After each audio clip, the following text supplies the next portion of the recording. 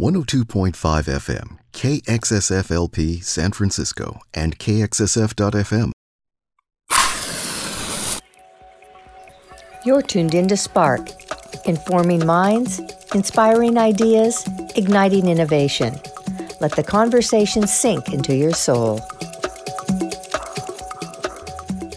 This is Kelly Marlowe, host of Spark. There has been a lot of controversy around information or disinformation tied to the coronavirus and elections this year. How information has been conveyed, shared, and acted upon has divided the country, in particular, the spread of disinformation. Today, I'm talking with Professor Philip Napoli, a leading expert on media, democracy, and public policy. He has researched and written quite a bit on these topics, including in his latest book, Social Media and Public Interest, Media Regulation in the Disinformation Age. We will be talking about disinformation in the digital age and how we can counter disinformation. Thank you for joining me on Spark today, Professor Napoli. Oh, my pleasure. Now, there are terms like misinformation, disinformation, and malinformation. There's a lot going on with our information. It sounds like disinformation is the most problematic. Yeah, I mean, it is getting complicated. And the interesting thing is, a lot of times, what category we're talking about, is a function of intent, and that's obviously a tricky thing to know. So disinformation we define as falsities that are intentionally disseminated. Misinformation are falsities that are not intentionally disseminated, and malinformation is actually true information that's being used out of context to mislead. So there's a lot of different types of problematic information out there these days. But it seems like this year with the coronavirus and the elections, disinformation was the biggest problem. Yes, I mean there's so few mechanisms for deterring bad actors. Now, again, it's always hard to determine intent, but I mean, there's so much blatant falsity out there that it's very hard to imagine it was accidental. Now, again, there's plenty of people who are on the receiving end and then circulate it and maybe truly believe the disinformation, and now when they share it, they become purveyors of misinformation. So they interact with each other too. According to Pew Research, around 20% of people are getting their news from social media, like about the coronavirus outbreak or the election. Why is this a problem? It's a problem because if you think about social media platforms as distributors of news, we've never had a distributor of news in any of our previous media technology eras that knew less about the content that they were distributing and about the sources they were distributing. I mean, that's the downside of the scale at which these platforms operate. I had a student today, just see what happens, I told him. And he went and started up his own news site on Facebook. That is, the criteria, what Facebook asks to determine whether you're actually a news organization is so minimal. I think my student today, I think he called it Potemkin News. But he's a news organization on Facebook now. And it's free to disseminate whatever he wants under the heading of being a news organization. And that was 2 minutes of work of his on the Facebook interface. So there's very little oversight here. And so that's the problem when people rely on social media for news, is it's a space in which the barriers to entry are so low, the degree to which you're able to check the accuracy and reliability is still so limited, and the willingness to even do all that remains to some extent limited. Certainly it's gotten better in the days leading up to and after the election. And then, of course, we add to that news consumers who we know, data tells us, oftentimes share things without even reading them, and so they're not being very critical. So it's an ecosystem that really breathes. And then we haven't even talked about the algorithms and the role that they play and how they are programmed to respond to the most engaging type of content. And unfortunately, that tends to be disinformation or polarizing content. So there's just layer upon layer of characteristics that, again, don't apply to previous generations of how we distributed news. Do you believe social platforms like Facebook, Twitter, and even Google should be regulated?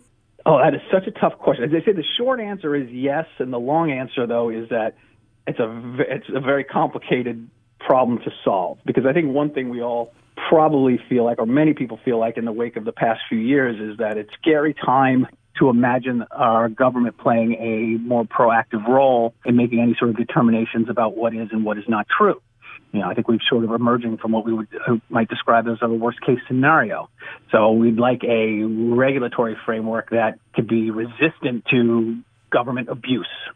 So some sort of model where there's sort of a government mandated third party governance structure. Something like that probably is the most viable way forward, because nor do we want to completely rely on the platforms themselves to self-regulate, because they haven't, unfortunately, really proven themselves to be up to the task. Do you think the same standards should be applied to public figures as to normal citizens in terms of what they post? Oh, that's another interesting question. I believe it's Twitter that in some cases has used a metric in terms of how many followers you have that will determine how you are treated. And of course, yes, government officials get treated differently. And there's this interesting balance between the concerns about what is newsworthy and what is of public importance on one side versus, on the other side, becoming a passive conduit for government propaganda. This is where the very identity of these platforms comes into play. We often refer to the press as the fourth estate, right, as a part of our system of checks and balances. And the reality is the scope at which these platforms operate, they need to start thinking of themselves that way to some extent as well, certainly to a greater extent than they currently do. Nothing is scarier at this point, I think, than these platforms being passive conduits for government-produced disinformation. And that label of being a government figure should not be a badge of immunity from being fact-checked, from being filtered out if what you're saying is hateful or likely to incite violence or is likely to people engaging in behaviors that are dangerous to their health. The list goes on and on. But it isn't just social media platforms that are delivering disinformation, right? Now we have these new news websites that are popping up every day, and there are no fact-checking requirements. And if they can control Google search with paid campaigns, their information will more likely to come up, and they can control what people are seeing. Absolutely true. And what we've seen as of late, we're all getting reminded about the role that, an old medium like cable news even plays in this disinformation ecosystem. It would be a mistake to focus purely on social media platforms as the problem. Now, what social media platforms facilitate is the creation of virality. I mean, they are the distribution mechanism for, whether it's prominent one at least, for some of these type of websites you're talking about, for how video clips on news networks go viral. So they certainly help in the distribution. But no, it's absolutely true. Now, the big difference, of course, and we could think about the 90s when we had a vibrant web, World Wide Web, and the difference was it was incumbent upon individuals to go out and seek that content out. They had to be a little more proactive. Certainly, as you point out, they can encounter it in their search results, but we've been lucky to some extent that the search engines have done a bit of a better job of filtering out and downranking falsity than the social platforms have. But yeah, one of the biggest problems we're experiencing right now across the U.S. is the rise of these hyper-partisan local news sites that look like a traditional local news source, but are in fact run and owned and funded by partisan actors, whether it's political consultants or political action committees, and in some cases are actually taking payment from politicians and campaigns to run stories that their clients are requesting. So it's a real corruption of how local news works. But these sites are able not only to sort of exist online and attract audience that way and through search, but also to attract an audience through social media. So then we have a multiple layer problem to solve. That's exactly the way to describe it, a multiple layer problem. Well, what's interesting to me is, have you seen the film A Social Dilemma? I've not seen it. In it, one of the narratives was about the fact that if you put in climate change, the algorithm may give you something completely different if you're on the East Coast versus the West Coast. And you think that climate change, there's only one term or description for it. But it was interesting because the way the information's fed to you is based on your likes and dislikes and your opinions and views, right? Everybody's getting a different set of information on climate change alone, which then leads me to believe that there's no neutral set of information that's being delivered, right, to everybody across the board. Everybody's getting information now tailored to them based on the algorithm. Right. Every media sector these days, that's their holy grail, is to be able to provide more and more personalization. That is, the assumption is that leads to greater engagement, greater satisfaction with the product or the service. On the other side of the equation, it also is the case that part of the problem is that in these newer contexts, like search, like social, the data points are just there for the taking, and these platforms just scoop them up. It's so easy to modify your service in these ways. I mean, in the early days of search, the primary criterion in terms of the rankings of search returns was simply how many other sites linked to a source and how often was it clicked on. And it was this very rudimentary set of criteria that determined search return rankings. Over time, the number of signals that a search engine like Google incorporates into what it delivers back to you has grown dramatically. Well, what's interesting is the film argues that that's what's creating the divide, right? If people are not getting the same information, everyone's getting different information based on their biases in the first place. They're not going to see anything the same way. So when you add on the news sites, you add on the social platforms, then the divide gets greater and greater. And then the question leads to, it doesn't feel like the government really understands the technology platforms, so they don't know what to do with it. And it seems like we need a digital minister who's going to basically say, okay, these platforms have to have certain standards. Well, it's interesting you say that. I mean, at one point we had in the U.S. something called the Office of Technology Assessment.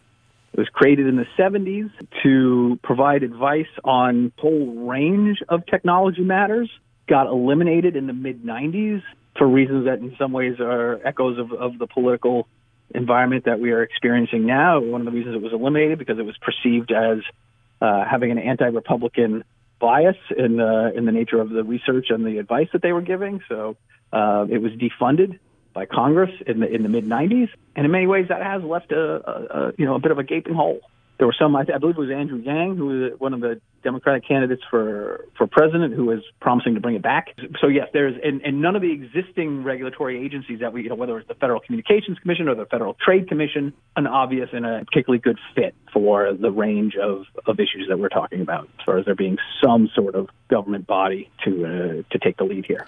But you think it should be a separate entity in terms of like a Consumer Reports type of agency that labels whether the standards are being met for fact-checking or integrity? Or do you think that there has to be some kind of oversight agency, though, that says, okay, the way the technology is applied, it's basically manipulating what people are seeing or not seeing? Yeah, how we structure this is the interesting question. I've often thought about it actually something like, if you think about PBS, or public broadcasting, or the Corporation for Public Broadcasting that receives funding, and then it then distributes funds to the various entities in the public broadcasting system. So there's a bit of an insulation from Congress, for example. Could we imagine some sort of model like this in this space, where there is some sort of government agency for whom this area falls within their authority, but it is that they then facilitate the creation of an arm's length co-regulatory body, some sort of council that perhaps audits algorithms, sets standards for data practices, maybe imposes limitations on micro-targeting, all these various things that that have been proposed as of late. Set standards for what percentage of effectiveness in terms of disinformation identification and removal is happening, putting it out of the immediate reach of a government that is a worst-case scenario protection. But certainly we need some change to the status quo that we have now, because especially in the wake of this election, we are seeing unprecedented levels of disinformation online, on social media in particular. And one can't help but wonder whether if this is the new normal. If this election outcome has essentially ratcheted up the problem to a greater degree permanently. What's interesting is the technology industries used to have nonprofits that would oversee the standards for the industry. They would set up their own nonprofits, right, where the body was comprised of people from different sectors, and then they'd figure out what that technology standard would be.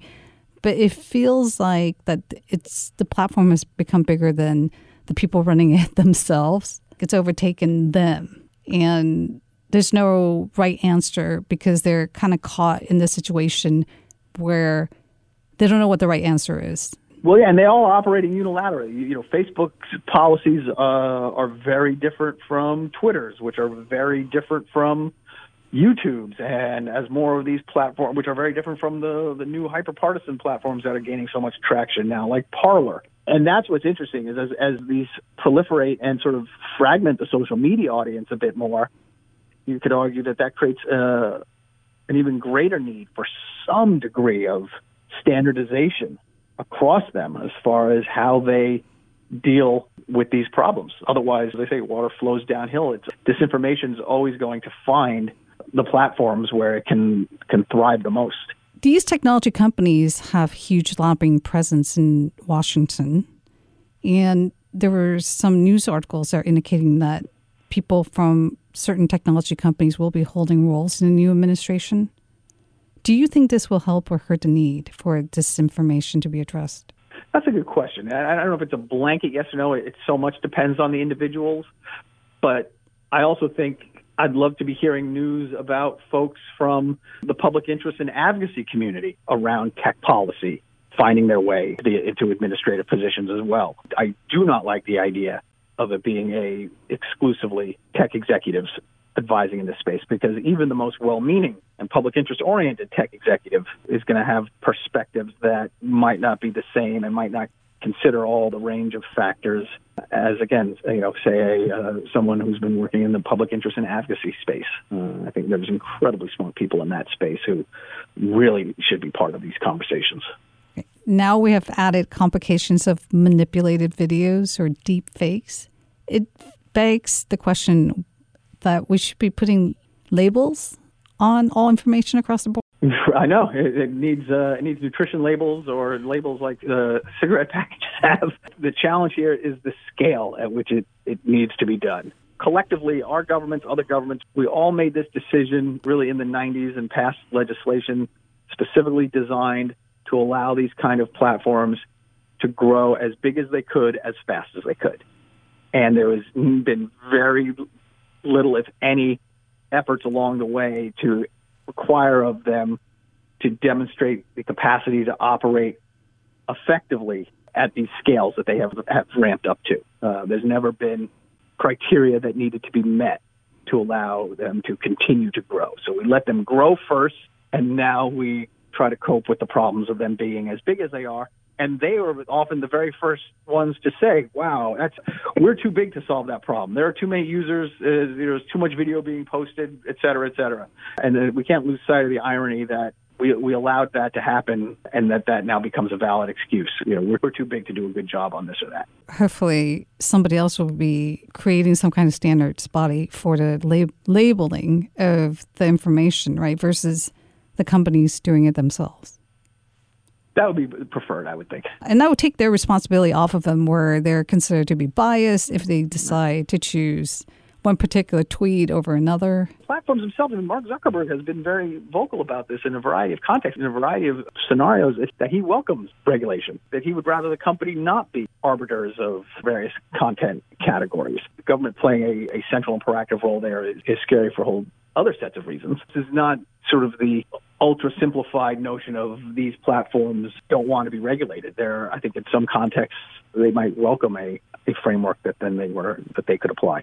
So let's say if it's a nonprofit agency that comes up with these standards framework, it would take the pressure off of them to basically decide what's appropriate and not appropriate, because they can then have this nonprofit agency decide what is appropriate or not, right? What gets labeled right. and what doesn't get labeled. Right. I mean, it's not all that different from what Facebook does now and Google does now, where they rely on third-party fact-checkers who are verified members of the International Fact-Checking Network. And those entities get to play a role in determining what is and what is not labeled as false on the platforms.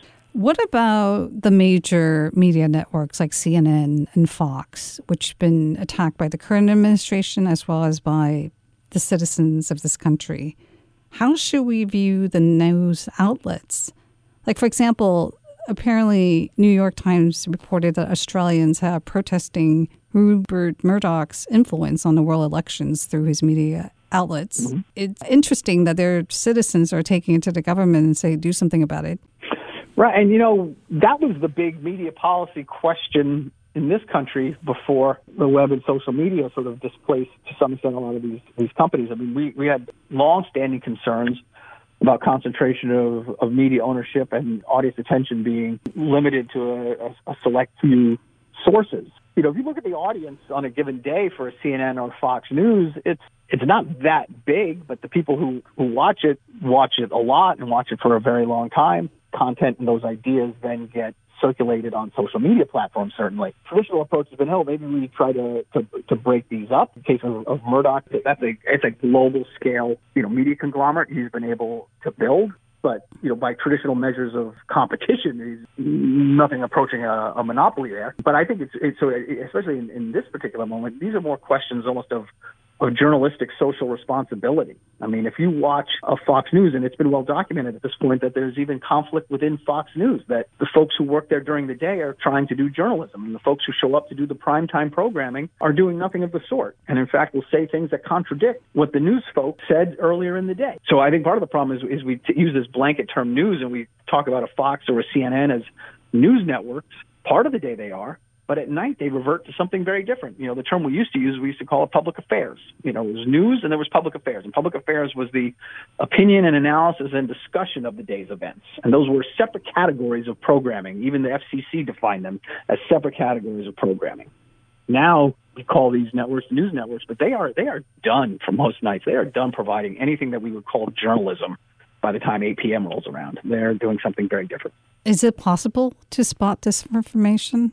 There's all sorts of tools out there and all sorts of rules of thumb to spot disinformation. Are they foolproof? Absolutely not. Part of the problem, but we could talk about them and listen, but part of the problem is it starts with the individual. Just like smoke, you have to want to not be misinformed first. You have to truly value and care about whether your news is accurate and reliable. And that means you cannot be guided by your need for what we call confirmation bias. You cannot be out there looking to satisfy your need for news and information that confirms your existing worldview. You need to get over that hump first.